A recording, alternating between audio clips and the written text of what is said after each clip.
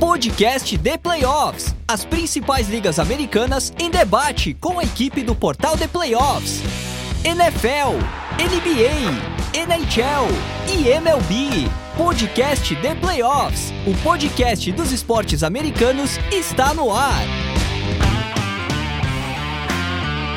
Olá, sejam muito bem-vindos à edição número 56 do podcast The Playoffs, o podcast dos esportes americanos no Brasil. Eu sou o André Amaral e hoje vamos finalizar as nossas prévias para a temporada 2022 da NFL, falando sobre as divisões da região oeste. Afinal, como reza a cartilha, deixamos o melhor para o final. Depois de já termos falado tudo e mais um pouco sobre as divisões do leste, do norte e do sul, nos últimos episódios sobre NFL aqui no podcast de Playoffs, hoje é dia da NFC e da AFC West, divisões recheadas de candidatos a playoffs e a título, mas que também não escapam de contar com algumas equipes que estão ou deveriam estar mais de olho no futuro do que no presente. Para me ajudar na missão, tenho aqui comigo representantes de dois dos times que serão assunto no programa de hoje, o Denver Broncos Luiz Felipe Sassini, que rotineiramente compõe a nossa bancada com seu show de análises, e ele diretamente do hemisfério norte, fazendo seu retorno triunfal para nos dizer por que os Rams vão conquistar o bicampeonato, Rafael Fraga. Mas antes de eu apresentá-los e a gente partir para o tópico principal, deixo aqueles recados importantes que não podem faltar. Essa edição do podcast The Playoffs foi gravada e editada pela WP Oncast. Grave seu podcast ou qualquer material de áudio ou vídeo, você também. Só falar com o dono da voz na nossa vinheta de abertura, ele que também torce para o Denver Broncos, nosso amigo Pix, e tirar as suas dúvidas pelo telefone ou WhatsApp. DDD 54 996205634 ou pelo site grupowpcom.com.br. Siga a gente lá no Spotify, no Apple Podcast, no SoundCloud, no Deezer, no Amazon Music ou em qualquer um dos seus agregadores de podcast favoritos, sem esquecer de deixar aquela avaliação de 5 estrelas onde isso é possível, por exemplo, lá no Spotify e no Apple Podcast, porque isso ajuda o nosso trabalho a alcançar o maior número de adeptos da NFL e de todas as ligas americanas possível.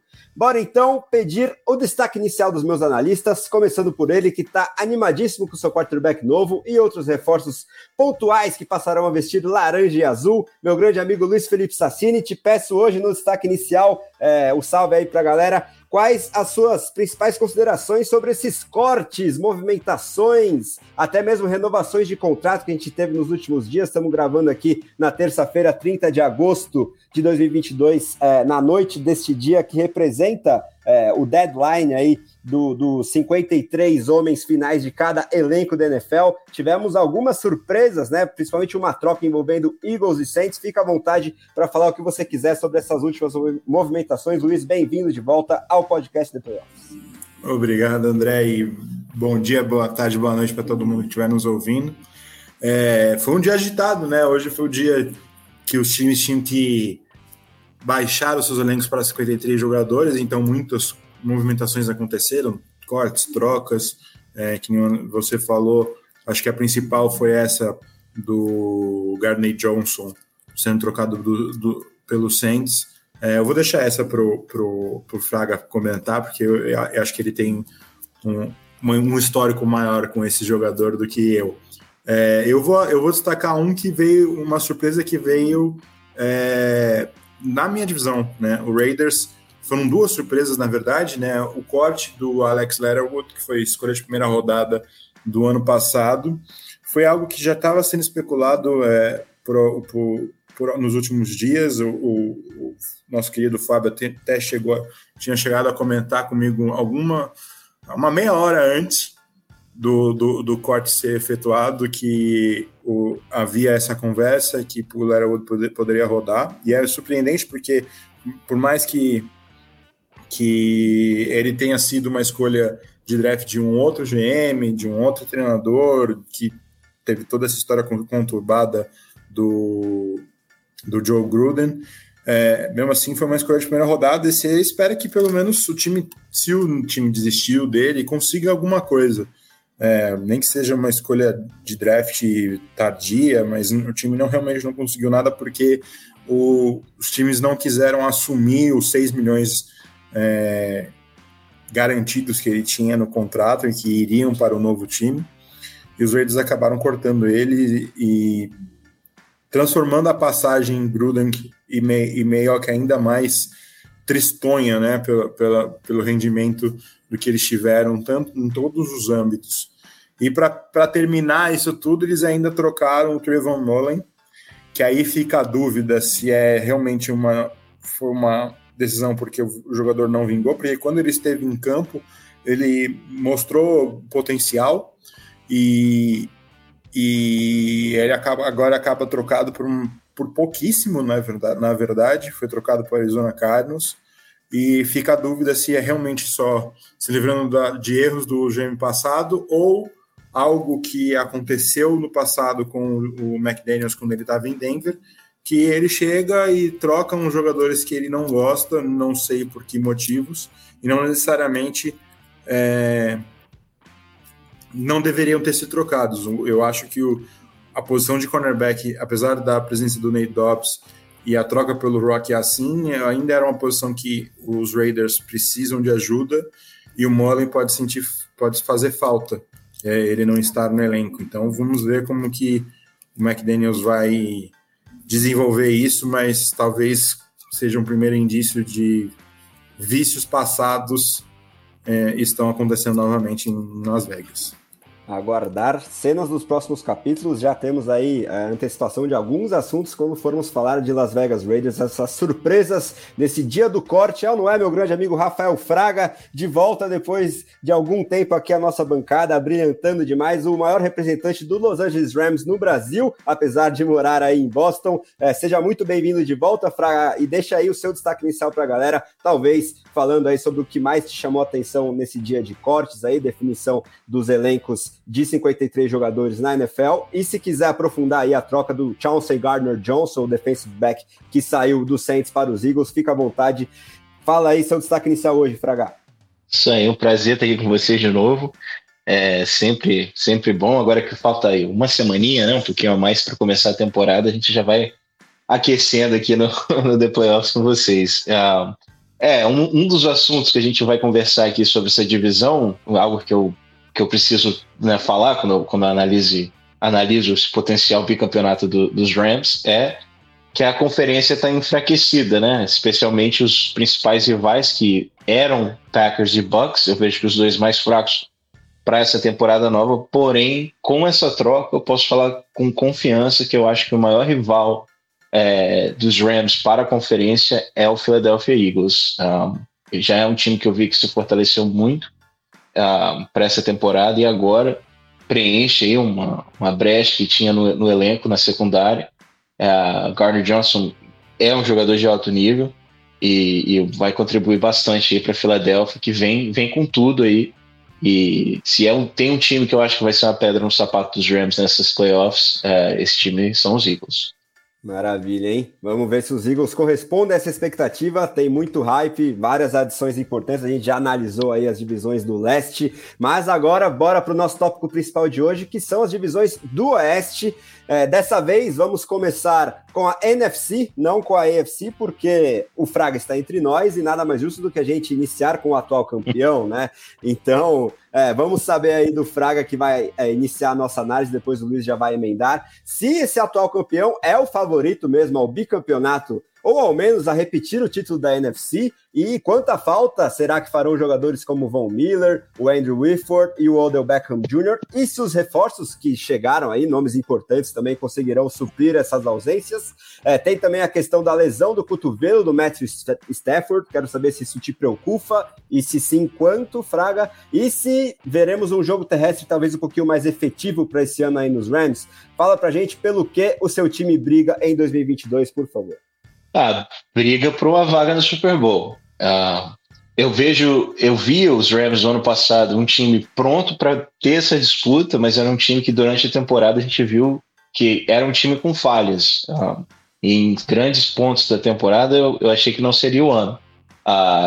Então, por incrível que pareça, eu vejo os Rams mais fortes esse ano. Eu vejo os Rams mais preparados para buscar o título que conseguiu no ano passado. Então, é óbvio que a expectativa está bem alta. E o que ajuda mais com isso é como eu falei, né? Eu vejo os rivais enfraquecidos. Por tanto tempo a gente tinha uma NFC extremamente competitiva em um AFC que era uma briga de 2, 3 times, e esse ano efetivamente isso mudou. esse ano eu vejo a AFC extremamente competitivo na parte de cima. Isso a gente vai ver ainda mais quando a gente vai conversando da AFC Oeste hoje, e a NFC o oposto. Inclusive dentro da divisão, né? Os Cardinals eu acho que vão despencar esse ano, os Seahawks não devem competir por nada, e os 49ers, uma off-season bastante turbulenta, pode ser uma off-season complicada. Então, assim, eu acho que a divisão está bem aberta para os Rams. O recorde dentro da divisão eu acho que vai ser muito favorável, se não invicto. Talvez uma derrota é o máximo que eu enxergo. E a conferência, de novo, eu vejo os Bucs não vencem os Rams com Brady, já 3 jogos, 3 vitórias de Los Angeles. Os Packers, sim, têm tido um ótimo recorde, mas com a saída do Davante Adams e mais um ano nessa jornada aí, Aaron Rodgers e playoffs, eu não aposto muito neles também nos playoffs, então tá tudo encaminhando aí para uma ótima temporada dos Rams. Se for para emendar aí nas outras perguntas, o cotovelo do Stafford não me preocupa, porque não parece preocupar Stafford ou Sean McVay. Eu acho que foi uma notícia ventilada aí quando estava naquelas semanas que não tem nada para falar, sabe, na imprensa. Então acabou tendo proporções maiores do que ela realmente deveria ter. É um jogador veterano, é um jogador que os Rams já pegam leve na pre-season e no camp, né? Então ter um pouco de cuidado a mais com ele eu acho completamente normal, e tudo que a gente viu no camp até agora parece que ele está fisicamente bem, e eu estou muito empolgado para ver o que vai ser ano 2 de Matthew Stafford sobre esse comando, esse ataque aí, o conhecimento desse ataque do Sean McVay. Então, com o Allen Robinson agora, um Cam Akers saudável a temporada inteira, esperamos um jogo terrestre mais efetivo, esperando grandes coisas assim desse ataque dos Rams. Eu concordo com o Fraga. Os Rams são favoritos na divisão e deveriam ser favoritos também na NFC. A NFC, a gente já tem falado há algum tempo, desde o começo da off-season, que a NFC esse ano está mais fraca do que anos anteriores. E acredito que o grande desafio dos Rams na NFC, se tudo ocorrer do jeito que eu estou esperando, seriam o Philadelphia Eagles, que para alguns pode ser uma surpresa, mas para mim é um time bem cascudo, e dependendo do que o Jalen Hurts desenvolver, eles podem ser sim um desafio. Mas os Rams têm o melhor elenco da divisão, são os atuais campeões. Eu não sei se eu acho que eles estão exatamente mais fortes do que o ano passado. Eu acredito que vai haver algumas diferenças do que foi o ano passado, principalmente depois das trocas, mas eu ainda acredito que é um time muito bom, e numa NFC mais fraca, não vejo por que esse time não teria condições de chegar ao Super Bowl e até vencê-lo. Vai chegar? Não sei. Pode ser que aconteça algum precalço no caminho, alguma surpresa. Playoffs é sempre muito difícil de você prever, tudo pode acontecer, mas no papel é o time mais forte da NFC, o Los Angeles Rams. Só em termos das mudanças que a gente tem do ano passado, o que mais me preocupa é a aposentadoria do Andrew Whitworth, né? O Nopum entrou muito bem na vaga dele nos últimos 2 anos, quando o Whitworth se machucou, mas a liderança eu acho que faria grande falta nesse elenco. O problema é que ele está lá, né? Ele está participando do camp, ele está lá todo dia quase. Vamos ver se isso vai seguir durante a temporada regular. Não ficaria surpreso se o Whitworth jogasse até esse ano, caso aconteça algum desastre com o Nopum.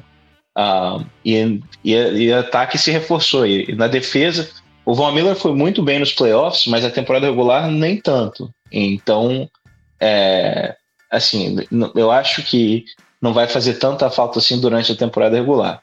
E, é claro, eu apostaria o que quiser que antes do trade deadline vai haver 1 ou 2 trocas dos Rams, especialmente com a posição de edge rusher, que parece ser a única falha que esse elenco tem no momento. Então, por isso que eu digo, eu não vejo que o time perdeu muita coisa. Se você vê que entrou um Allen Robinson para fazer aquele alvo, né, de maior estatura que estava faltando no ano passado, um Bobby Wagner no interior da linha dos linebackers ali vai fazer muita diferença.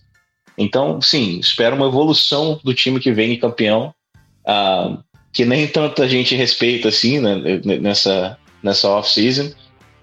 Eu vejo o time bem abaixo nos Power Rankings, que surpreende, mas é bom que deixe o time com aquela vontade de provar que não foi sorte, não, que se sagrou campeão no ano passado. Vamos ver, né? Se realmente não foi por acaso, eu realmente acho que não. E tendo a concordar que esse elenco está mais equilibrado e ainda mais forte do que aquele que se sagrou campeão em 2021.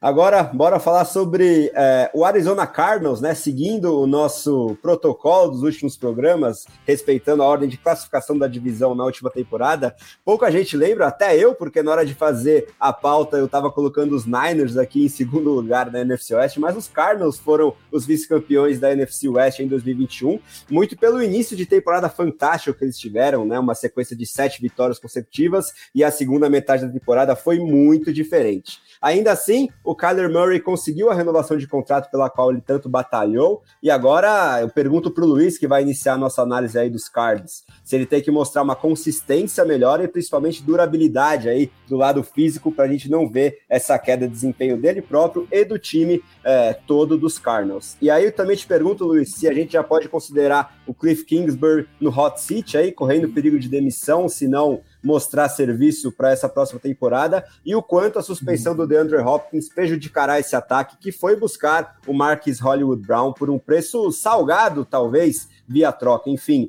pelo que os Cardinals brigam aí nessa temporada de 2022, Luiz? Então, para responder essas perguntas, acho que eu tenho que responder tudo de uma vez só. Para mim, a questão com o Kyler Murray das suas lesões, né, eu não colocaria tanto na conta dele. Obviamente é o jogador que se machuca, mas eu acho que tem muito a ver sobre o Cliff Kingsbury.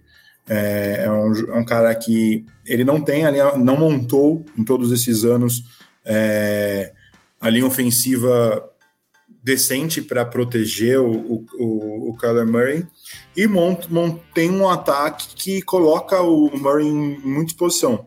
E ele, já sendo um QB de menor estrutura, fisicamente mais fraco do que alguns outros quarterbacks, eu acho que se você botar, por exemplo, o Mahomes e o Murray para fazer exercícios físicos, o Mahomes vai ser muito mais forte do que o Kyler Murray.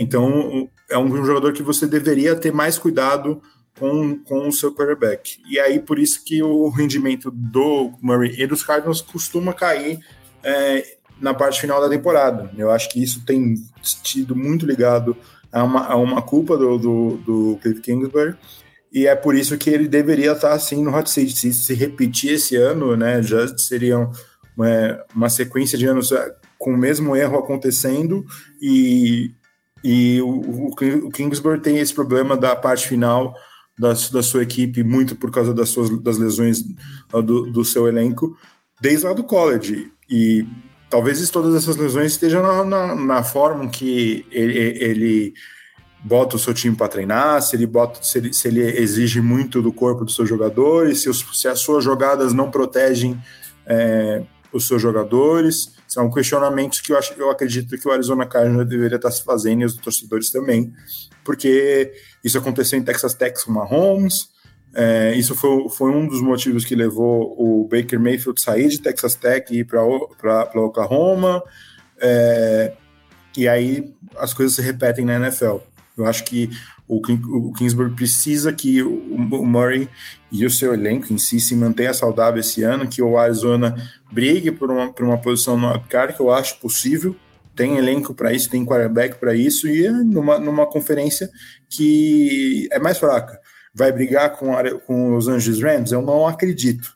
Eu não acredito que eles brigam pela divisão, mas eles podem sim repetir a segunda posição na divisão e ter uma campanha que o coloque entre os 3 melhores não campeões e uma vaga no wildcard. É um time que eu vejo um time muito imaturo. A gente vê isso, essa imaturidade do time nas rodadas decisivas, né? Foi o segundo ano consecutivo que o time desaba completamente na reta final da temporada regular. sem contar, é claro, a atuação ridícula nos playoffs ano passado. Eu acho que é um time que há anos a gente via assim, no precipício de ser um time de alto nível, de ser um time competitivo. A gente teve a culminação disso no ano passado, que o time finalmente chegou, né? E esse desastre que foi o final da temporada, eu acho que joga tudo por água abaixo. Incrível que pareça, o Keim e o Kingsbury receberam contratos novos esse ano, né? O General Manager e o Head Coach. Para mim, os dois deveriam ter sido mandados embora. E acredito que eles vão ser mandados embora no final dessa temporada. Então, eu não tenho expectativa alta para os Cardinals, não. Ainda mais com todas essas polêmicas que rolaram nessa off-season com o Kyler Murray, que queria ser trocado, queria um contrato novo, ameaçou sair. Aí depois essa cláusula ridícula no contrato que dizia que ele tinha que estudar o tape em casa sozinho, não ficar jogando videogame, né? Como supostamente que é o problema dele. Assim, é um time que eu não vejo um time profissional, um time que tem um problema muito grande, que vai além do que a gente vê em campo, e até isso mudar, eu não consigo apostar nos Cardinals. Então, por isso que eu digo, eu acho que esse ano é o ano que o chão vai cair e o time vai desabar de vez. Sinceramente, esse comentário aí que eles fizeram sobre o Kyler Murray, eu acho patético da parte do Arizona Cardinals. Isso. E depois eles tiram a cláusula. Não, porque foi pressão popular, mas é bizarro que eles fizeram isso, porque eu acho que foi uma birrinha entre o head coach e quarterback, um head coach que talvez seja muito egocêntrico e não aceita que os erros estão vindo por sua parte e não dos seus jogadores, e força isso no contrato do jogador. Porque, para mim, se o Murray tem uma mentalidade dessa, desculpa, ele não ia estar conseguindo fazer metade do que ele fez até agora na carreira. Então, a gente já viu vários outros jogadores que tinham um talento absurdo. Vou nomear aqui o Johnny Manziel, para quem lembra, que para mim, vindo do college, talvez tinha um talento até maior do que o Murray tinha mostrado, mas a sua cabeça era um desastre e deu o que deu. Não desenvolveu na NFL e nem desenvolveria. Se o Murray tem esse tipo de problema, eu acho que ele não desenvolveria também, não. Eu acho que é o Kingsbury sentindo a batata dele assar e querendo jogar a culpa no seu jogador, não nele. Que é o primeiro indício em que o treinador já deveria estar com os dias contados. Complicadíssima mesmo essa situação, todas essas picuinhas extra-campo aí dos Cardinals também me fazem ter muita pouca fé aí para o desempenho da equipe em 2022, vamos ver se isso realmente vai significar mudanças aí no front office. Agora, bora falar sobre o San Francisco 49ers, que mesmo tendo sido o terceiro colocado da divisão ano passado, alcançou a final da NFC, né? Até por isso eu achei que eles tinham ficado em segundo na divisão, mas não, foram 3 times classificados aí para os playoffs da NFC Oeste em 21, e agora os Niners estão de quarterback titular novo, né? Trey Lance chegando aí no seu segundo ano, já anunciado como titular, apesar da surpreendente para muita gente renovação de contrato do Jimmy Garoppolo. Não conseguiram um parceiro de troca para o Jimmy G, e ele renovou aceitando ganhar um salário significativamente menor do que ele ganhava até o ano passado, para ser realmente o backup por mais um ano aí do Trey Lance. E aí eu pergunto para o Fraga, que vai iniciar a nossa análise aí dos Niners, se você vê o Lance pronto ou ainda muito cru para esse papel, para esse protagonismo todo. E aí a gente viu esse time alcançar a final da NFC, mesmo sem um quarterback elite, mas também um jogador com um estilo muito diferente do Trey Lance ano passado. Você acha que a qualidade do elenco dos Niners em outras áreas pode suprir talvez essa crueza, essa não tanta qualidade assim no Trey Lance? E enfim, você acha que tem alguma chance deles beliscarem talvez o título da divisão? Pelo que você vê os 49ers brigando esse ano, Fraga? Potencial, qualidade, claro que tem. Mas é outro time que eu vejo com os problemas internos, eu acho que estão minando o potencial do time. A gente viu muito pouco do Trey Lance para falar se ele está pronto ou não. O problema é que eu acho que o Kyle Shanahan não acha que ele está pronto. E aí que é o grande problema dos 49ers. Normalmente, você não dá, mesmo com essa redução salarial, mas você não dá um contrato pro ex-titular, né, que enfim, fazer essa sombra aí. Eu acho que no momento que o Lance começar a ter dificuldades, o Garoppolo vai entrar de novo. Porque eu não acredito que eu estou falando nada muito polêmico em dizer que o Shanahan não queria o Murray, né? Ele queria o Mac Jones, e aconteceu toda aquela polêmica, né? Então, a pressão da imprensa e tudo, ele acabou indo com o Lance. E isso eu vejo que causou uma rixa entre o Lynch e o Shanahan, que não foi resolvida até agora. Então, assim, é outro time que eu acho que as brigas internas vão acabar prejudicando o time. A gente viu também toda a polêmica em volta do Deebo Samuel, né, que o que a torcida dos 49ers fez, falou, postou, enfim, com ele foi algo que eu não vejo um jogador, claro que recebeu muito dinheiro, mas eu acho que atrapalha um pouquinho o desenvolvimento do jogador também.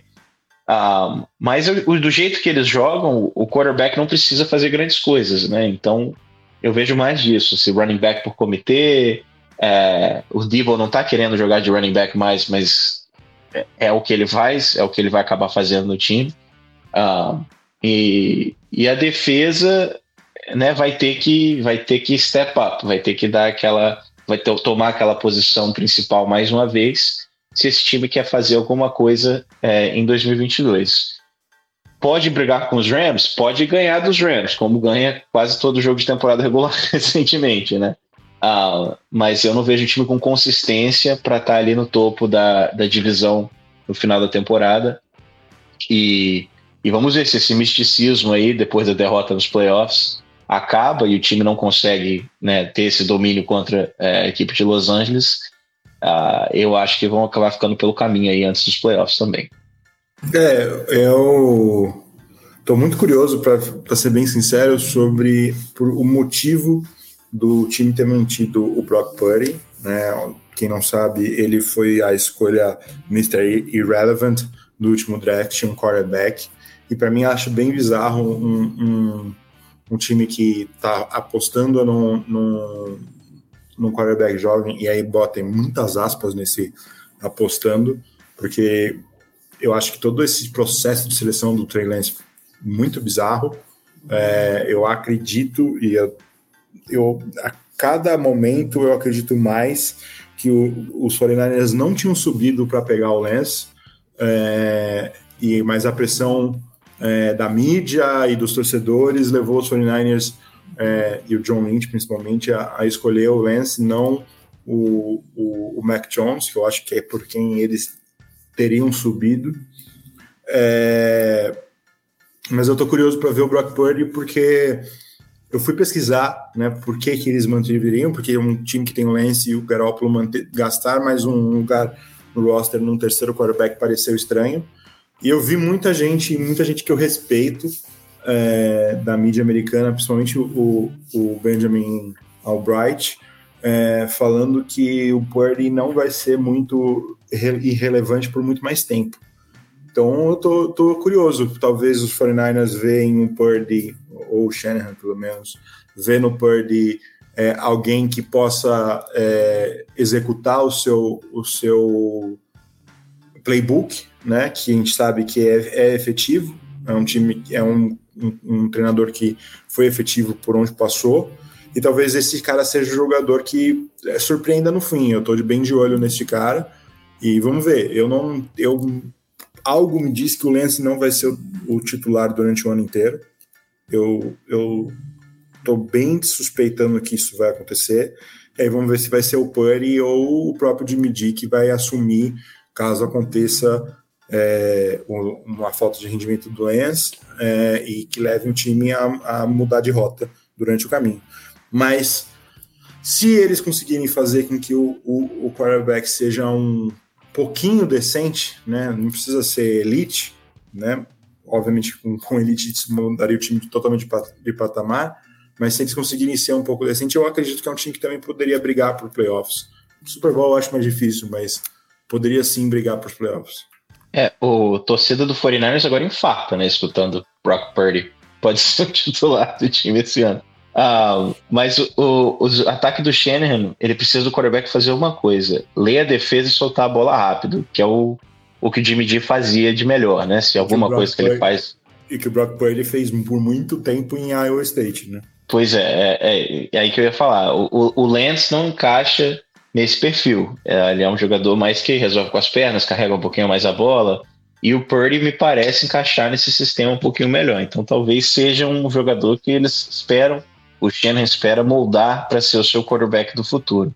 Enfim, a gente está aqui uma semana da temporada regular, tem 3 quarterbacks no time, e a gente pode imaginar um cenário em que os 3 sejam titular. Por isso que eu digo, é difícil de apostar em 49ers indo muito longe com todas essas polêmicas aí na posição mais importante, né? E não só isso, né? A gente não comentou ainda, mas os 49ers perderam alguns jogadores interessantes na defesa, né? Principalmente o DJ Jones. Eu não sei como eles vão, se eles supriram essa saída com os jogadores. E eu não sei se eles vão substituir esses jogadores da forma correta, né? Com os jogadores que chegaram.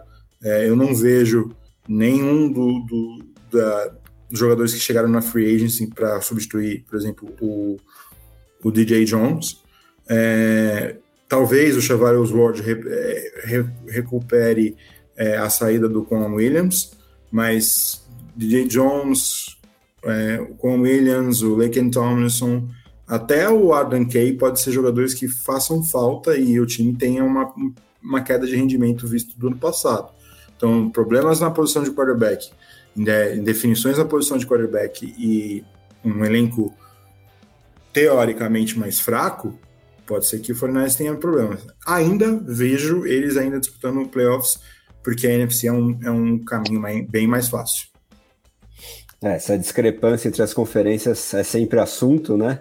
E, enfim, bem interessante essa questão do senhor irrelevante. Para quem não sabe, é a última escolha geral do draft, né? Chamada assim de Mr. Irrelevant. E vamos ver aí se o Purdy, sendo esse jogador, pode surpreender muito e, quem sabe, assumir essa titularidade. Ele que teve flashes interessantes na pré-temporada e conseguiu essa vaguinha no roster de 53 homens daqui até o final do ano de 2022. Agora bora falar sobre o último time aí da NFC Oeste, o Seattle Seahawks. O Luiz vai abrir a análise pra gente. Essa equipe que teve um downgrade significativo demais, né? Saiu de Russell Wilson para Geno Smith, que já foi anunciado como titular, ganhou a concorrência aí, não tão difícil assim, do Drew Lock, que chegou como troco na troca dos Broncos pelo próprio Russell Wilson, e num time que já foi lanterna da divisão na temporada passada, muito pela lesão que o Russell Wilson teve, né?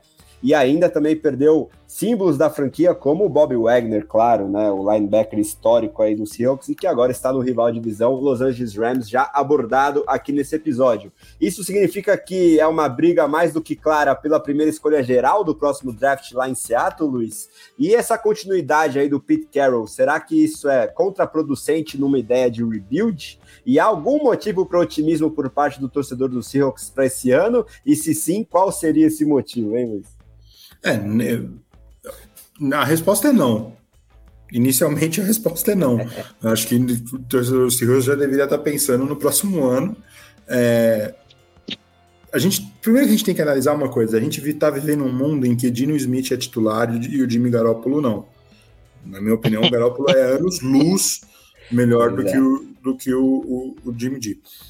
Essa troca teria possibilidade de acontecer? Eu duvido, né? Eu não acredito que o 49ers mandaria o Jimmy G para Seattle, né, dentro da divisão, principalmente se as dúvidas sobre o que a gente está suspeitando sobre o que eles têm sobre o Trey Lance sejam verdadeiras. Mas a gente está vivendo num mundo que isso está acontecendo.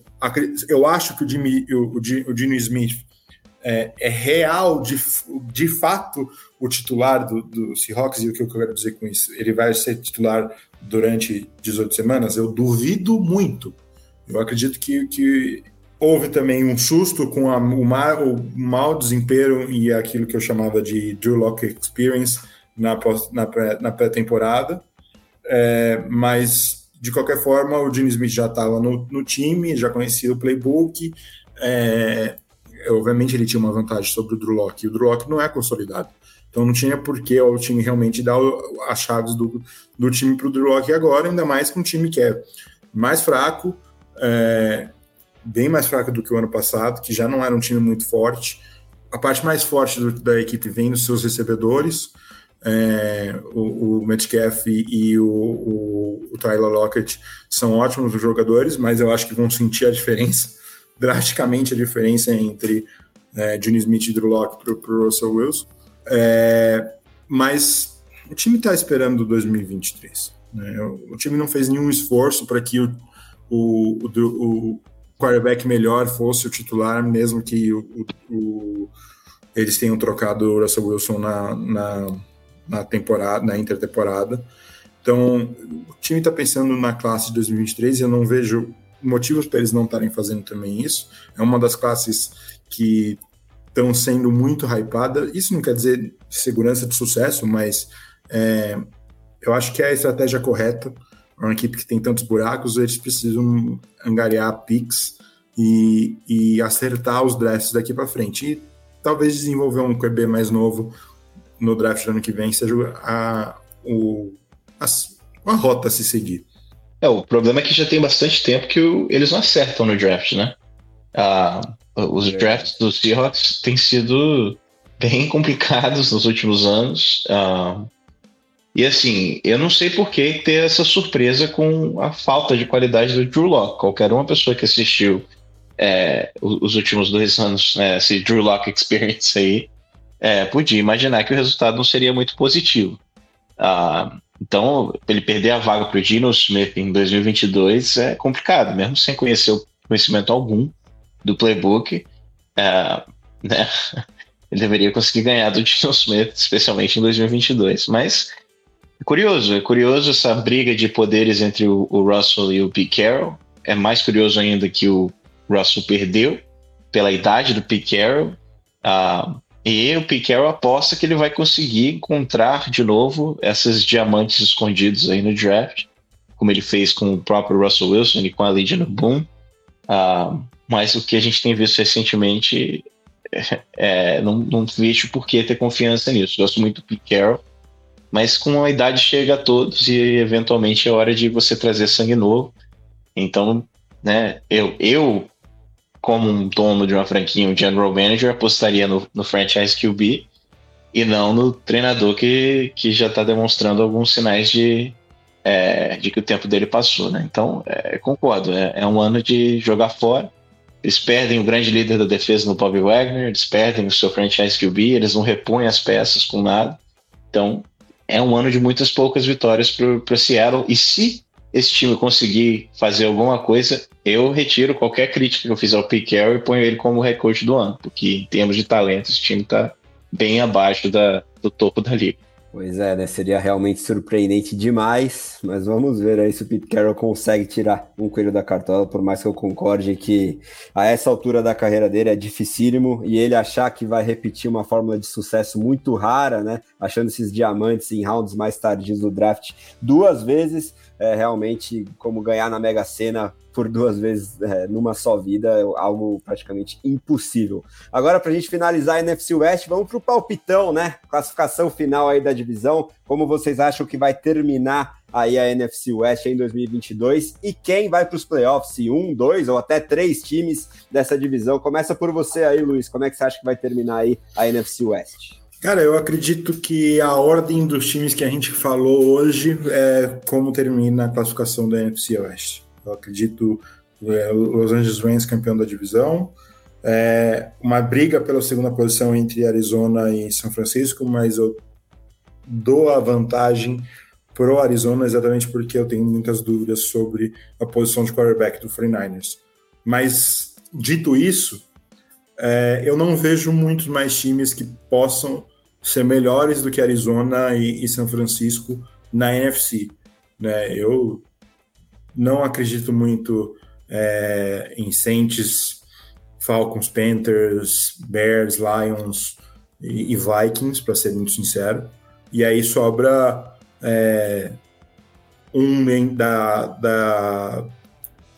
da South, né? Da South não, da East, né? Sobra um da Leste, um não campeão da Leste, e 2 vagas que poderiam sim muito ir bem para Arizona e São Francisco. Então eu acredito que 3 times dessa divisão entrarem nos playoffs não seria nenhum absurdo. Boa, e para você, Fraga, como é que termina a divisão e quem vai para os playoffs?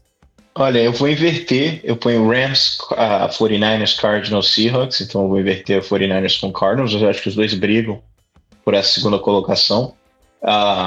Eu vou discordar do Felipe em termos de do Luiz, em termos de quem vai para os playoffs, porque eu acho que talvez os 49ers conseguem ficar uma vaga de wildcard, mas eu vejo os Cowboys acima, os Vikings acima, os Saints acima, e eu arrisco dizer até que eu acho que essa vai ser uma temporada, essa é a época de falar isso, né? Então vamos dar aqueles palpites aqui. Eu acho que os Lions podem brigar por uma vaguinha nos playoffs esse ano também e tirar um desses times da NFC West. Então vai brigar, vai ser apertado. Se eu fosse apostar, eu apostaria que viria só os Rams nos playoffs, mas os 49ers vão estar brigando ali até o final do ano. O bandwagon dos Lions tá cheio aqui no podcast. É a hora, né? Pois é, essa é a hora. Hard Knocks bombando também, mas acho que ainda não é o ano. E aí, para dar meu palpitezinho também, concordo com a ordem do Fraga aí, acho que os Niners vão ficar em segundo, mas eu acho que eles vão até com certa tranquilidade para os playoffs, numa das vagas de wildcard. Os Rams serão os campeões da divisão e vão direto, e aí eu vou palpitar que os Cardinals vão ficar de fora nos playoffs, e não tem como não colocar os Seahawks na lanterna.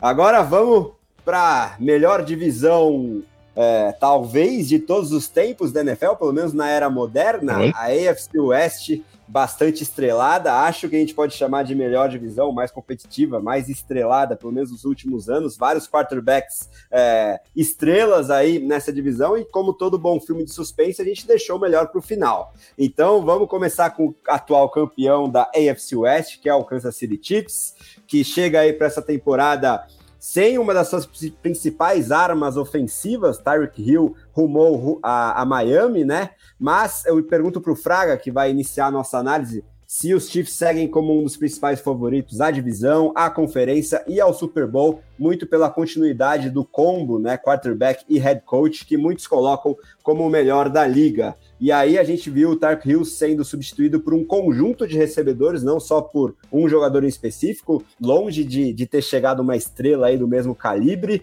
E aí eu quero saber também se você gostou das movimentações na defesa dos Chiefs, que talvez siga como a unidade de maior preocupação aí para esse ano. De qualquer forma, quero saber de você, Fragas, o que a gente pode esperar aí do Kansas City Chiefs para 2022? Olha, se segue como um dos favoritos. Sim, enquanto você tiver Patrick Mahomes jogando no nível que ele joga, a gente tem que botar o time como um dos contenders todo ano, né? Mas ele precisa de ajuda. Ano passado, engraçado falar isso, né? Um time que chegou na final da conferência, mas a gente viu as rixas, né? As fragilidades expostas desse time. E quanto depende do talento de Patrick Mahomes. Não é uma estratégia sustentável por muito tempo você depender praticamente exclusivamente do seu quarterback. Ele perde uma arma valiosa do Tyreek Hill, mas isso não me preocupa tanto, porque, de novo, acho que o Mahomes faz acontecer. Eu estou bem curioso para ver como essa linha ofensiva vai desenvolver. Ela foi reconstruída no ano passado. Ela teve uma certa melhora, mas a gente viu mais uma vez nos playoffs ela desabar, né? Como ela desabou no jogo contra Cincinnati e até contra Buffalo em alguns pontos. Mas a defesa continua sendo a minha grande preocupação. Eu gostei do draft, eu gosto do Trent McDuffie, eu gosto muito do George Karlaftis. Eu acho que esses dois jogadores vão ajudar muito. Mas o time também perdeu o Tyrann Mathieu, né? Que era um dos pilares dessa defesa e um ótimo jogador de vestiário. Então eu tô curioso para ver como que essa defesa vai reagir aí esse ano, porque é o grande calcanhar de Aquiles desse time, né? Um time que há anos tem um excelente ataque, uma péssima defesa, não é nem uma defesa razoável, uma defesa péssima. Então esses jogadores do draft vão ter que ter um impacto imediato, porque inverteu, né? No ano passado a gente falava da força NFC Oeste, e a gente já via a tendência da melhora da AFC Oeste. Esse ano é indiscutivelmente a melhor divisão da NFL.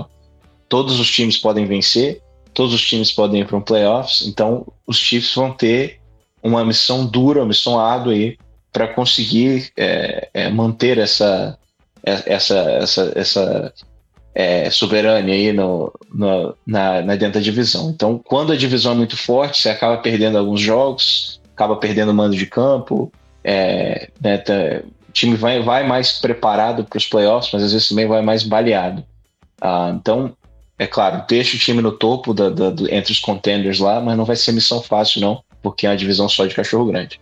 Eu acredito que os Chiefs vão ter uma defesa melhor do que os últimos anos, né? Apesar de ter perdido nomes importantes como o Tyrann Mathieu, o Charvarius Ward, e eu não exatamente achar o Justin Reid uma reposição à altura, apesar de achar um bom jogador, mas eu acredito que o Trey McDuffie e o Jordan Karlaftis podem ser, e o Brian Cook também, podem ser bons nomes que têm um impacto logo de início nas suas carreiras, e tudo bem.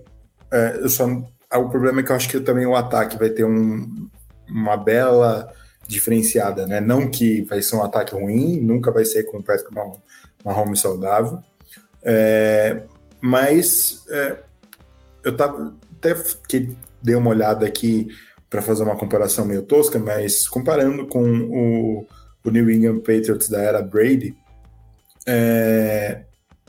nem o New England Patriots da era Brady e Belichick ganhou todos os anos em que esses jogadores teve na equipe, por mais que eles venceram quase todos.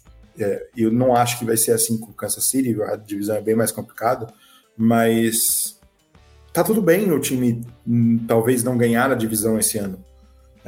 O time tem um futuro brilhante. Enquanto o Mahomes estiver lá, é um time competitivo. Enquanto o Andy Reid estiver lá, é um time competitivo. Eu não acredito que o Reid vai ser o head coach do Mahomes durante a carreira inteira do Mahomes, mas enquanto esses dois nomes estiverem em Kansas City, enquanto o Mahomes estiver saudável, o Kansas City vai brigar. Talvez não ganhe a divisão esse ano e tá tudo bem. Eles vão ter como montar um time competitivo, acho que já o ano que vem, ou se não no próximo, para realmente ser aquele time que ganhou a AFC 3 vezes seguidas, que foi para a final de conferência 4 vezes seguidas, ganhou 3, e um ano que talvez não ganhe a divisão, mas chegue nos playoffs, e quem sabe brigue nos playoffs, mas se o ano passado já foi difícil, já não foram a melhor campanha da FC, eu não acho que isso vai acontecer de novo esse ano. Um nome que a gente não falou é o Chris Jones, né? Ele precisa de voltar a ser aquele defensive tackle que ele era no ano do Super Bowl. Ano passado ele caiu bastante de produções, teve contusões, né? E ele que eu acho que é a grande âncora, grande ponto, né, chave dessa defesa. Então, se ele conseguir voltar a jogar no nível que ele jogava antes, que ele estava jogando há 2-3 anos atrás, aí sim essa defesa vai conseguir fazer alguma coisa. Mas se não, eu acho muito difícil. Diferencial importantíssimo para essa unidade aí que precisa de melhoras, ainda mais com essa concorrência monstra na própria AFC West, que conta também com o Las Vegas Raiders, vice-campeão da divisão em 2021, já beliscou uma vaguinha de playoffs na última rodada, temporada passada, quase eliminou o Cincinnati Bengals e agora vive o fim definitivo da era John Gruden, né? O Luiz já falou um pouquinho sobre isso nos nossos destaques iniciais, mas também sobre a preocupação com o Josh McDaniels e os cortes que ele faz, o Luiz escolado por já ter tido o McDaniels no comando do Denver Broncos no passado. Então eu quero saber de você aí, Luiz, o quão positivo é esse final da era John Gruden, mas o quão preocupante talvez seja essa mão pesada aí do McDaniels como head coach, e falar dos reforços estrelares do Las Vegas Raiders, né? O principal deles, claro, Davante Adams, talvez o principal recebedor da NFL, e também o Chandler Jones, chegando exatamente do Arizona Cardinals para ajudar a aterrorizar todos esses quarterbacks estelares da divisão. que tem nos Raiders exatamente o Derek Carr comandando o time, ele que é o patinho feio no meio dos outros 3 quarterbacks franchises aí dos rivais, mas que ainda assim eu acho que a gente pode colocar acima da média da NFL e capaz de levar esse time longe. De qualquer forma, fala pra gente pelo que você vê os Raiders do nosso amigo Fábio Garcia brigando em 2022 na NFL, Luiz. Eu ainda vejo um time muito bom nos Raiders. Obviamente a chegada de um wide receiver como o Davante Adams é exatamente o que o time estava precisando. Eu acho que o Carr vai se aproveitar muito disso. Muda o time de patamar, eu acho. Ainda não sei se eu acredito, boto o time como um contender do Super Bowl. Talvez todos nessa divisão sejam, mas é difícil. Por um geral, esses 4 times já devem ter uma vida mais complicada nos playoffs, porque eu não vejo nenhum deles tendo uma campanha extremamente dominante que ganha a melhor seed na conferência, porque acho que vai dividir muito as vitórias dentro da divisão e é meio que difícil você ter uma campanha para ser o first seed, second seed, vindo de uma divisão assim.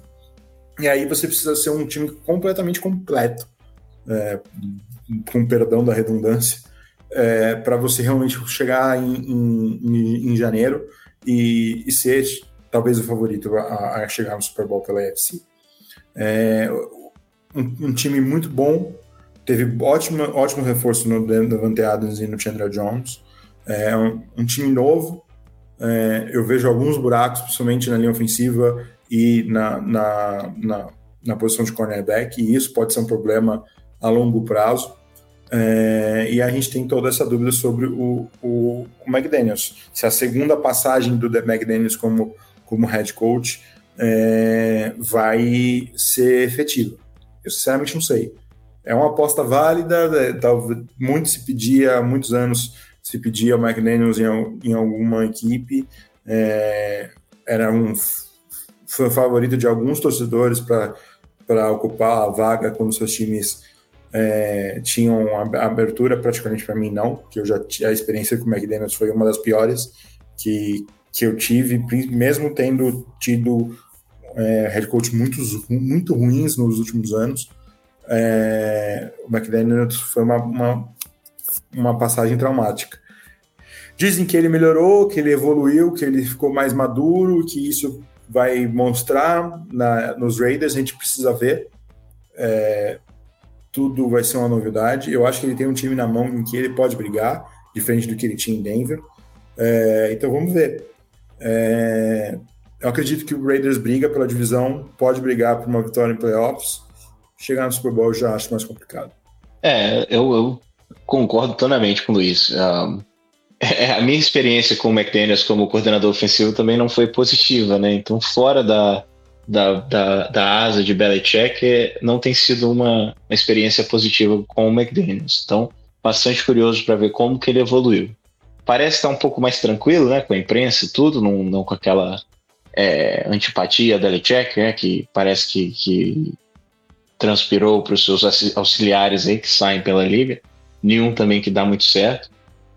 Então vamos ver se algo mudou com o McDaniels. Os reforços são excelentes, mas algumas coisas me chamam a atenção. Esse corte do Leatherwood hoje eu achei bastante curioso, porque é um jogador que foi escolhido no primeiro round ano passado, né? Ano passado ou 2 anos atrás? Ano passado, né? Ano passado. Então assim, tackle é uma posição, ainda mais hoje em dia na NFL, onde você precisa de tempo, precisa de evoluir, de moldar o jogador, e deles desistirem disso assim, e sem ter nada em troco, né? Uma economia em cap, que eu acho que também nesse ponto, nessa altura do campeonato, ao menos que tenha alguma bala aí, alguma carta na manga aí escondida, é desnecessário. Então por que não, já que é uma grande fragilidade do seu time, quanto talento tiver em volta, melhor. É exatamente aquilo que eu falei no começo, né? Talvez seja o McDaniels cometendo os mesmos erros que ele teve em Denver. Pois é. De jogadores que ele, por algum motivo, não gosta, apesar deles terem sido uma escolha alta no draft, mesmo que não tenha sido ele, mas não apostar em talentos que ele poderia ter tido na mão. se eles vão dar certo ou não, né? Eu praticamente nunca gostei do Leatherwood, mesmo antes dele chegar na NFL, não achei que ele valeria uma escolha de primeira rodada. Talvez não faça falta, mas é isso que você disse. Talvez estão se livrando muito cedo e é um erro que ele cometeu no passado quando esteve em Denver. Por que não tentar desenvolver o jogador, né? Porque o sinal de um treinador bom não é aquele que pega um time de estrelas e ganha, e sim aquele que tira o melhor de jogadores que não são grandes jogadores. Então, assim, você poder desenvolver talento é uma das coisas que eu mais olho num head coach. Então, se ele não tem nem vontade de tentar fazer isso, eu já vi também rumores aí de que o Josh Jacobs está para ser trocado, que era uma das principais armas do time 2 anos atrás. Eu sei que sofreu com contusões, mas é um jogador de bastante talento. Enfim, chegam grandes nomes, mas eu fico com a impressão de que tem uma leve estratégia de rebuild acontecendo por trás das cortinas para o McDaniels transformar o time num time de jogadores selecionados por ele. E essa arrogância foi o que causou problemas para ele na última vez que ele saiu de New England. Para um treinador que supostamente evoluiu, não é um sinal muito bom. Então, por isso eu fico com um pezinho, por essas e outras eu fico com um pezinho atrás dos Raiders também, que é um time que pode vencer essa divisão, um time que pode até ganhar alguns jogos nos playoffs. Eu não ponho um time como candidato da AFC, mas ao mesmo tempo, olhando esses 4, talvez é o time que eu mais vejo no fundo da divisão no final da temporada. Pois é, né? Essa questão do McDaniels realmente é intrigante. Talvez ele esteja querendo marcar presença exageradamente, faltando um pouquinho de paciência para tentar desenvolver um jogador que, por mais que já possa ser rotulado como bust, poderia realmente, né, representar esse talento numa unidade que é talvez a mais fraca do elenco, a linha ofensiva. Enfim, vamos ver no que vai dar aí, principalmente no médio e longo prazo, ao longo de 2022, agora nessa nova chance importantíssima que o McDaniels tem como comandante principal de uma franquia da NFL. Bora falar agora do seu vizinho, Fraga, o Los Angeles Chargers, o outro time aí de LA. Agora vai esse elenco tão estrelado, que é comandado por um dos quarterbacks jovens mais promissores e um dos principais já da NFL, na figura do Justin Herbert, mas tem aí o Brandon Staley, um técnico ainda novato, com muita coragem na hora de chamar quartas descidas, principalmente. Você acha que se não levar o time para os playoffs dessa vez, já pode correr perigo aí nessa temporada de 2022? Em outras palavras, é playoff ou bust lá para os Chargers? E você compra esse hype em torno do time, ou você acha que é um pouquinho mais de moda do que realidade? Enfim, qual o seu panorama aí para essa equipe que no papel promete muito para essa temporada de 2022? Eu tô comprando o hype dos inquilinos, né? Os inquilinos do SoFi, a gente aluga para eles lá. Eu gosto muito desse time dos Chargers. O Herbert, para mim, é onde às vezes a galera cai em cima de... Eu acho que o Herbert é o melhor quarterback da NFL. Eu escolheria ele acima do próprio Mahomes. Ele precisa desenvolver um pouquinho, mas pela idade, pelo que eu já vi dele, eu acho que se você montar um time em volta desse menino, ele pode tá entre os topos do topo da história da liga. É o tanto que eu acredito em Justin Herbert. Porém, são os Chargers, né? Então, assim, a off-season foi muito boa. Eles manteram o Mike Williams, trouxeram o J.C. Jackson e o Khalil Mack. O draft veio um dos meus jogadores prediletos, no Zion Johnson, é o guard aqui de Boston College. Então, assim, a off-season foi muito boa. O J.C. Jackson já está machucado, que é uma tendência dos Chargers. Esse time precisa se manter saudável. Se começar com as contusões de novo, aí tudo pode ir por água abaixo. Eu e o Luiz conversamos bastante sobre o Brandon Staley quando ele foi anunciado, e eu continuo com a mesma ideia. Eu acho que se o Staley tivesse ficado mais um ano nos Rams, né? Aprendendo com o McVay, vendo como formar time, amadurecendo um pouquinho mais como um coordenador, porque vale lembrar, ele era um coach de um college desconhecido. O Vic Fangio deu uma oportunidade para ele trabalhar com os linebackers, e o McVay achou ele. Foi uma contratação que, assim, ninguém acreditava, achava que o McVay estava doido em dar uma oportunidade para ele como um coordenador defensivo. Em um ano ele mostrou a sua qualidade, seu conhecimento, sua liderança na liga. Mas ele é muito inexperiente. Então isso está prejudicando ao Staley e aos Chargers. Prejudicou no ano passado, e É claro, né, nas derrotas é onde você aprende, então talvez ele aprendeu com isso. Mas pela sua inexperiência, eu fico um pouco, né, desconfortável em apostar muito nesse time. Eu acho que é o time que vai desbancar os Chiefs na divisão, dando um spoiler aí para os rankings finais, né? Mas é um time que eu acho que essa imaturidade do seu head coach vai acabar custando caro nos playoffs.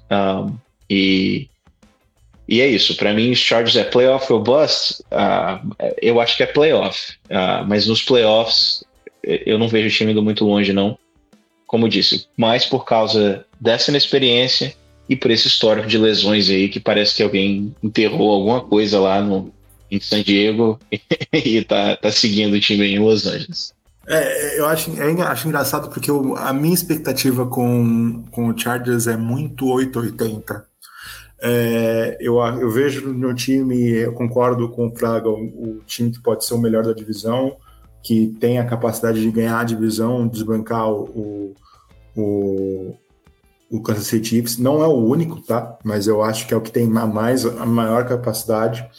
Eu vejo no Herbert também um dos melhores quarterbacks da NFL hoje. Eu acho que é um talento muito bizarro, um talento que é pouco falado. Eu acho que isso também conta com o fato do time não ter chegado nos playoffs ainda, ter esse peso para tirar do caminho, mas eu acredito num futuro muito brilhante para os Chargers e para o Herbert.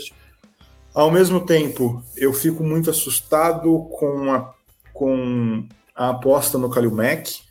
Eu não sei se foi um movimento barato, então tudo bem, mas é um contrato caro de qualquer forma, mas em questão de draft foi barato.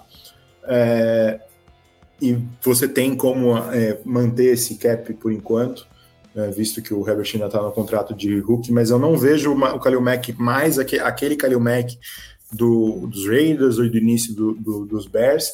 O Khalil Mack já foi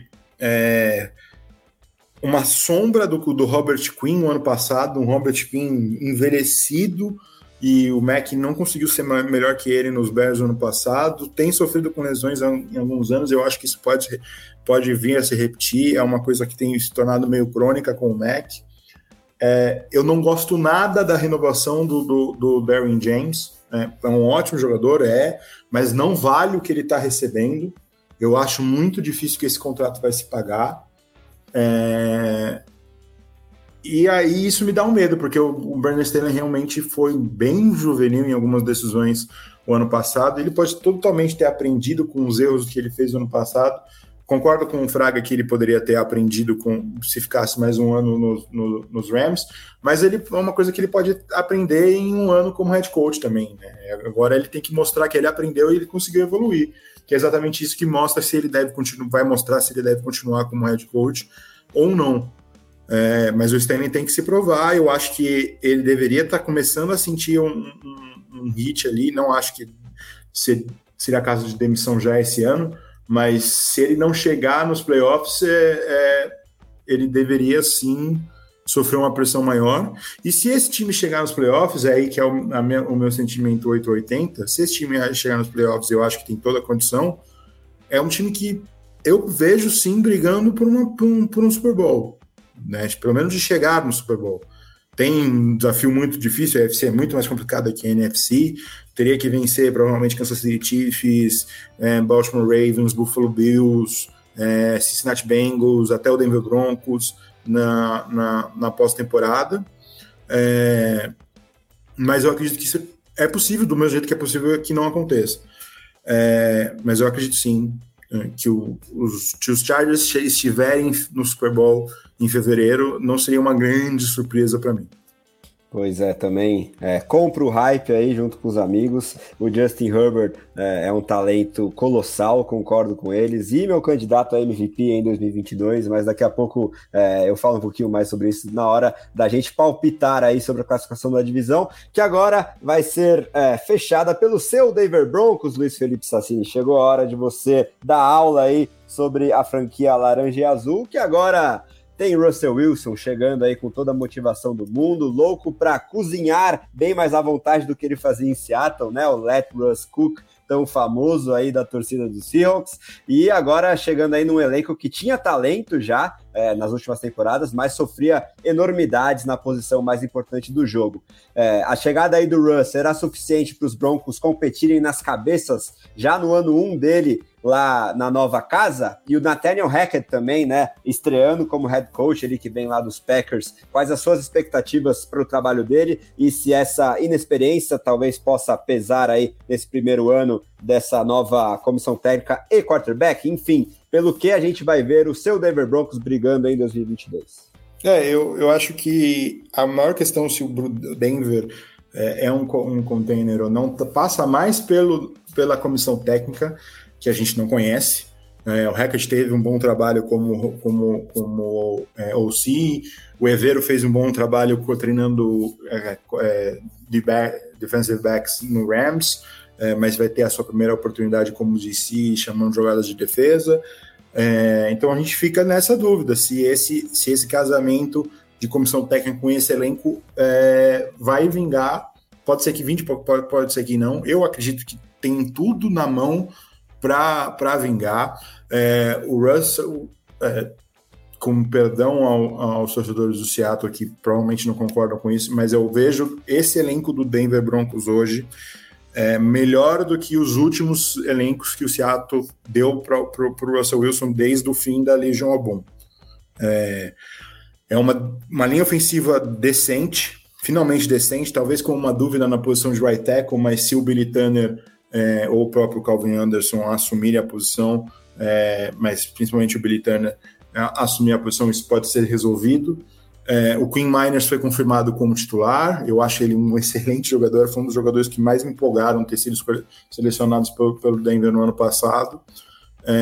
Tem o Dalton Reisner e o Garrett Bowles, que eu acho dois ótimos dos jogadores de linha ofensiva, que estão ainda evoluindo, eles ainda são jovens, eles têm mais espaço para evoluir, e eu acho que o Justin Alton, que é o atual coordenador ofensivo, que já trabalhou com linha ofensiva no passado, pode fazer esses jogadores evoluírem ainda mais, e um grupo de wide receivers que talvez esteja um pouco não tão profundo quanto se imaginava no começo da off-season pela lesão do Tim Patrick, mas eu acredito muito que o Cortland Sutton finalmente vai ser valorizado como um wide receiver na liga. Eu acho que ele tem todo o talento do mundo, e ele mostrou mesmo jogando com quarterbacks horríveis que ele é um wide receiver número 1, e agora com o Russell Wilson eu acho que ele vai voar.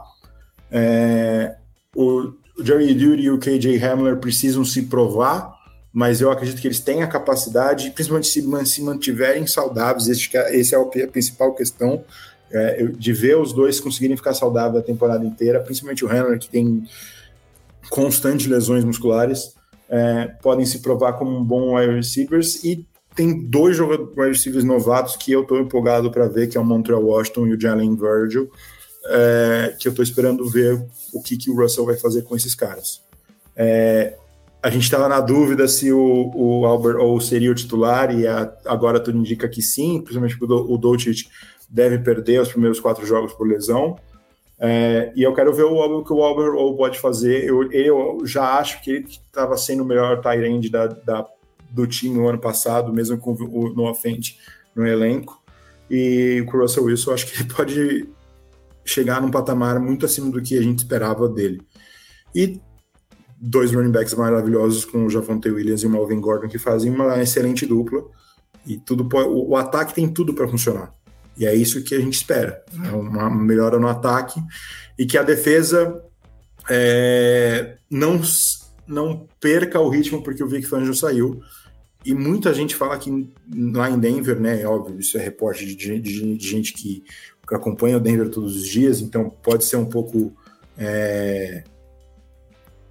eu esqueci a frase em português, o Fraga talvez me ajude, que é meio rose-colored. Parcial.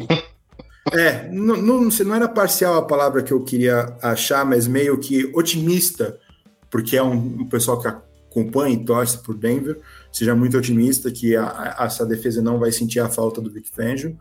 Talvez sim, talvez não, a gente vai ficar sabendo. Tem talento, eu acho que é uma defesa melhor do que o do ano passado, principalmente se a gente imaginar a defesa após a troca do Von Miller, né? A chegada do Randy Gregory é boa, o Bradley Chubb está saudável, o Baron Browning tem se mostrado excelente como outside linebacker,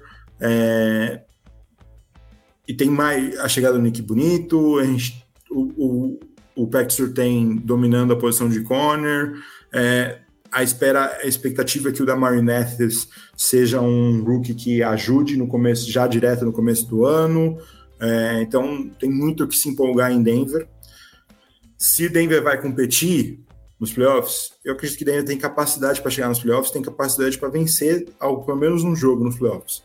Acho que é o ano do Super Bowl, se o time pode sonhar com o Super Bowl.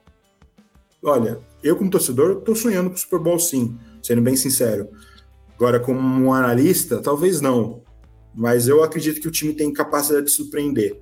Talvez não seja o ano, né? O Fraga já me disse algumas vezes que talvez esse time seja seja o time para o ano que vem. E eu concordo com ele, pode ser sim.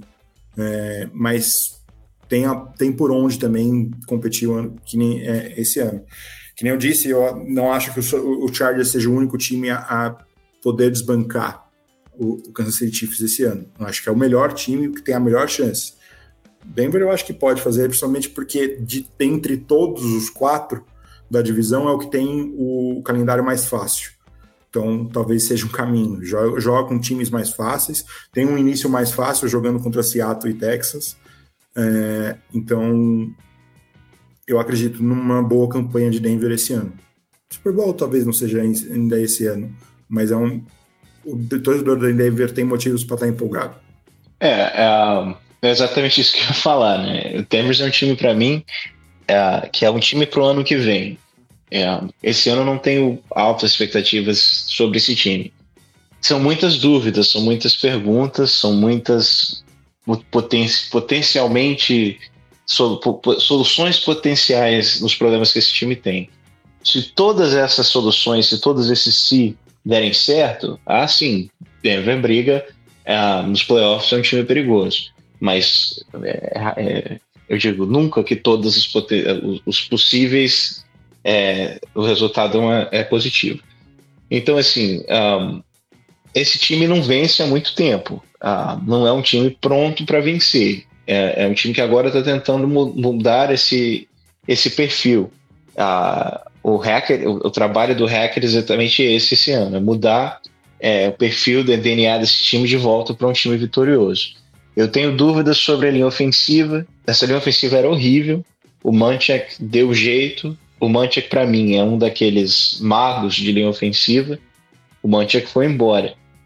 Eu espero a minha expectativa é de uma recaída dessa linha ofensiva mais uma vez. Espero que não, mas eu acredito que a gente vai ter uma recaída dessa linha ofensiva de novo. O Ejiro Evero é um excelente coordenador de secundárias, vai fazer falta nos Rams. Acho que ele vai ser um excelente coordenador defensivo. Ele vem do mesmo sistema do Fangio para tentar manter a defesa no mesmo estilo, mas quando você perde uma figura como o Fangio, é óbvio que vai ter que dar aquele baque no time, aquele momento de adaptação. Talvez isso acontece nesse ano, não ficaria surpreso se isso, mas a minha expectativa, de novo, é para a defesa voltar a jogar naquele nível no ano que vem. Assim, se esse time correr bastante com a bola, deixar desenvolver esses running backs, vai ser um time mais perigoso do que se deixar o Russell cozinhar, né? Que é a expectativa de todo mundo. Porque eu não vejo o time preparado para fazer, mesmo com um grande grupo de recebedores. Eu acho que essa falha na linha ofensiva. E o Russell tem que se adaptar também a um novo time, a um novo ataque que o Hackett está desenvolvendo ainda. O meu medo é disso ir ruim cedo, o schedule ajuda, mas pode acontecer. E aí começar aqueles atritos. O Russell é um cara difícil, é aquele quarterback estilo diva, ele não tem medo de falar, ele fala mesmo, e ele, né, tá num cenário novo, ele vai querer marcar o território dele. Então aí é que eu vejo que eu tenho meus receios desse time dos Broncos. Mas a minha projeção negativa dos Broncos, eu acho que é a melhor coisa possível. Onde eu vejo alguns problemas é dessa expectativa de alguns jornalistas e a imprensa de que esse time agora trouxe o Russell Wilson, agora vai competir para um Super Bowl. Põe uma pressão injusta no time, e aí eu acho que a gente pode atrapalhar um pouquinho a evolução dessa equipe. Eu acho que é um time pro ano que vem. É um time que eu vejo até com recorde positivo essa temporada, mas para começar a mudar aquele DNA do time, talvez ficar uma vaguinha nos playoffs, talvez até vencer um jogo de playoffs, isso aí já seria um ano extremamente positivo para Denver. Mas a minha expectativa é de um ano de melhora, mas um ano abaixo, e montar uma espinha dorsal, um DNA, para ser um time vitorioso no ano que vem. Se a gente quiser procurar um time que possa surpreender do mesmo jeito que o Cincinnati Bengals surpreendeu ano passado, Denver é esse time. Apesar de ser uma estrutura diferente, um QB mais veterano, um head coach que está no seu primeiro ano, não no seu segundo, é um formato diferente, mas é o time que pode surpreender. Esse é o que eu acredito. Por isso que eu acho que eu falo que playoffs é a verdade. Eu acho que a produção de 10 vitórias, 7 derrotas é a produção mais verdadeira, né? Nem sendo otimista, nem pessimista. Eu acho que é a produção correta e é uma produção que possivelmente dá uma vaga no playoffs. Mas vamos ver. É o time que talvez seja o verdadeiro wildcard, né, dessa temporada. O wildcard em todos os sentidos, né? E aí, já para emendar essa questão com os nossos palpites aí, acho que os mais difíceis de todos os episódios até agora, qual será a classificação final da AFC West em 2022? Eu vou abrir os trabalhos concordando um pouquinho mais com o Fraga do que com o Luiz. Já peço vênia aí para o meu amigo Luiz Felipe Sassini, mas eu acho que ainda vai ser cedo, muito mais por causa da comissão técnica do que do Russell Wilson, de a gente ver o Denver Broncos nas cabeças, mas a partir de 23 o horizonte pode ser bem tentador aí para a franquia laranja e azul. E aí eu vou apostar em 3 times nos playoffs da AFC West, e eles serão nessa ordem: comprando o hype total do Los Angeles Chargers, ganhando a divisão, classificando diretamente aí, não sei se com a seed 1, né, da conferência, porque essa competitividade dentro da divisão torna quase impossível que um time da AFC West tenha essa principal vaga e a bye week tão valiosa aí na pós-temporada, mas de qualquer forma eu aposto nos Chargers ganhando a divisão, e por isso, por vencer esse maior número de jogos dentro dessa divisão tão competitiva, eu acho que o campeão da divisão vai produzir o MVP da temporada em 2022, aí o meu palpite é o Herbert. E aí em segundo lugar, Kansas City Chiefs, tem que continuar sendo respeitado, esse combo Patrick Mahomes e Andy Reid também nos playoffs. E em terceiro lugar, o Las Vegas Raiders, eu acho que muito resiliente, vou confiar um pouquinho mais no Josh McDaniels, também classificando o time para os playoffs, e aí matematicamente não vai acabar sobrando vaga para os Broncos, por mais que eu ache que eles têm chances de ter uma campanha positiva, e essa questão do calendário que o Luiz trouxe é bem importante. Agora vou emendar com o Fraga. Qual que é o palpite dele aí da AFC West e quantos times irão para os playoffs? Depois o Luiz já fala também o que ele acha que vai acontecer aí nessa divisão. Olha, eu acho que é uma batalha de dois escalões, né? Então, no primeiro escalão a gente tem Chiefs e Chargers brigando por quem fica no topo, e Broncos e Raiders brigando embaixo, ali perto daquela terceira posição, para ver quem segura essa lanterninha aí e vai pressionado para o ano que vem. Eu vou além das minhas previsões, hein? Eu vou botar aqui o Chargers, eu acho que vence a divisão, é o seed 1 e perde na primeira rodada. Bom, a segunda, né? Porque tem o bye na primeira rodada, perde o seu único jogo de playoffs. Os Chiefs ficam em segundos e vão mais longe nos playoffs. E os Broncos vencem o duelo contra os Raiders, ficam com a terceira vaga, mas não conseguem a vaga nos playoffs. E os Raiders lutam, mas acabam ficando com a quarta posição ali também, obviamente, fora dos playoffs. E aí, Luiz? Cara, a minha ordem é muito parecida. É que é muito injusto, eu acho, essa divisão. Qualquer projeção nessa divisão é injusta. Ser justo com esses 4 times é muito difícil. Eu acredito que o Chargers vence a divisão. É o ano do Chargers vencer essa divisão. Tem o melhor elenco, na minha opinião. Então eu vou apostar no Chargers vencendo a divisão. Acredito com o Kansas City Chiefs em segundo, o Broncos em terceiro e o Raiders em quarto. Eu queria muito dizer que os 4 times chegarem nos playoffs, mas isso é muito difícil, muito improvável, porque... Eles acabam tirando vitória um do outro, né? Acaba tirando vitória um do outro, e a conferência é muito complicada, porque No North tem 2 times, talvez até 3, com o Cleveland Browns brigando por playoffs. No South, talvez 2, porém eu não acredito que 2 times dessa divisão entrem nos playoffs. E na East eu só vejo, para ser bem sincero, eu só vejo o Buffalo Bills. Então seria uma briga entre os times que não vencerem essa divisão com quem não vencer da divisão entre Bengals e Ravens. E aí talvez pelos confrontos em si fica muito difícil dos 4 times entrarem. Mas eu coloco 3 times entrando. Eu acredito que Chargers, Chiefs e Broncos consigam entrar nos playoffs. Não acredito que nenhum desses 3, né, no caso do Chargers, pegariam a bye na primeira rodada.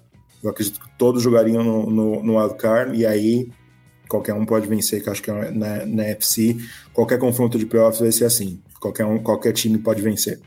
E muito provavelmente a gente teria confrontos divisionais aí nesse wildcard, como a gente viu acontecendo na NFC West, né? Os Rams tiveram que vencer os Cardinals e os Niners rumo ao Super Bowl no ano passado. Bom, passamos então o pente fino, um show de análises aí nas 2 divisões do Oeste. Vou agradecer demais aos meus companheiros e pedir os destaques finais deles, começando por Rafael Fraga, que depois de uma longa ausência voltou a brilhantar aqui a bancada do podcast The Playoffs. Valeu demais aí pela presença, pelas suas análises, e deixa aí o seu recado final então para a galera, por favor, Fraga. É isso aí, eu que agradeço aí pelo convite, vou tentar comparecer mais vezes durante a temporada, né? O tour de campeão dos Rams aí, então, independente do que acontecer, essa é uma temporada que eu vou estar com um sorriso mais estampado no rosto. Mas infelizmente, para o torcedor dos Chargers, nós 3 escolhemos os Chargers como campeão da divisão, então provavelmente o time fica em último. Pela zica dos Chargers. É complicado. Não ficaria surpreso, cara. É uma divisão que, se o Raiders vencer, eu não ficaria surpreso. Pois é. É por isso que é tão injusto fazer uma projeção para essa divisão. É muito difícil. Eu não acredito que os Chiefs vençam a divisão. Podem, tem todo o talento do mundo para vencer a divisão, mas eu acredito que esse ano não vai ser um ano que eles vençam. Mas, cara, Chargers vencer, Broncos vencer, Raiders vencer, por mais que não sejam os melhores rosters do mundo, tem todo o talento para vencer esses 3 times. Com esses times e o bom é que a gente vai estar acompanhando isso tudo, né? É um ano divertido de acompanhar esse Oeste, sem dúvida. Eu tô aqui pensando, tipo, nossa, eu botei o Raiders em 4. Mano, é meio injusto também botar o Raiders em 4. Como é injusto botar o Broncos em 4, o Chargers, o Chiefs. É uma divisão muito injusta para você projetar. Realmente complicadíssima essa missão, então vou te agradecer aí novamente pela presença. Pedir o seu destaque final também, Luiz, nosso grande representante do Denver Broncos. E, enfim, vamos assistir muito jogo de prime time nessa AFC West. Deixa aí o seu recado final para a galera, por favor. Não só na AFC West, né? Acho que o West, por geral, são as melhores divisões do ano. Agradecer a todo mundo que está ouvindo a gente, que escutou todos esses podcasts. Esse é o último, e que a temporada está chegando. Vamos curtir muito, passa rápido, e tem tudo para ser uma temporada incrível, principalmente na NFC. Exatamente, encerramos as nossas prévias. Semana que vem já começa aquela nossa rotina de livecast e domingo de NFL, então já vou deixar o recado que na próxima segunda-feira, dia 5 de setembro, estaremos ao vivo diretamente dos estúdios Primo Vero, realizando o nosso livecast de prévias da rodada inaugural da temporada 2022, então vamos falar aí sobre os principais jogos, mas passar partida a partida dessa semana 1, com direito a um convidado especial, que a gente vai deixar em suspense por enquanto, numa edição que, como sempre, também sairá na versão podcast. Falta muito pouco para o kickoff de 2022, senhoras e senhores, vai ser de arrepiar essa temporada. Essa edição do podcast The Playoffs foi gravada e editada pela WP Oncast. Grave seu podcast ou qualquer material audiovisual, você também. Só falar com o torcedor do Denver Broncos Pix e tirar as suas dúvidas pelo telefone ou WhatsApp. DDD 54 99620 5634 ou pelo site grupowpcom.com.br. Em nome de Luiz Felipe Sassini e Rafael Fraga, eu sou o André Amaral e essa foi a edição número 56 do podcast The Playoffs. Não percam nossos episódios do Livecast e do Domingo de NFL na rodada inaugural da Liga em 2022, que já é semana que vem. Muito obrigado pela audiência, um grande abraço e até a próxima!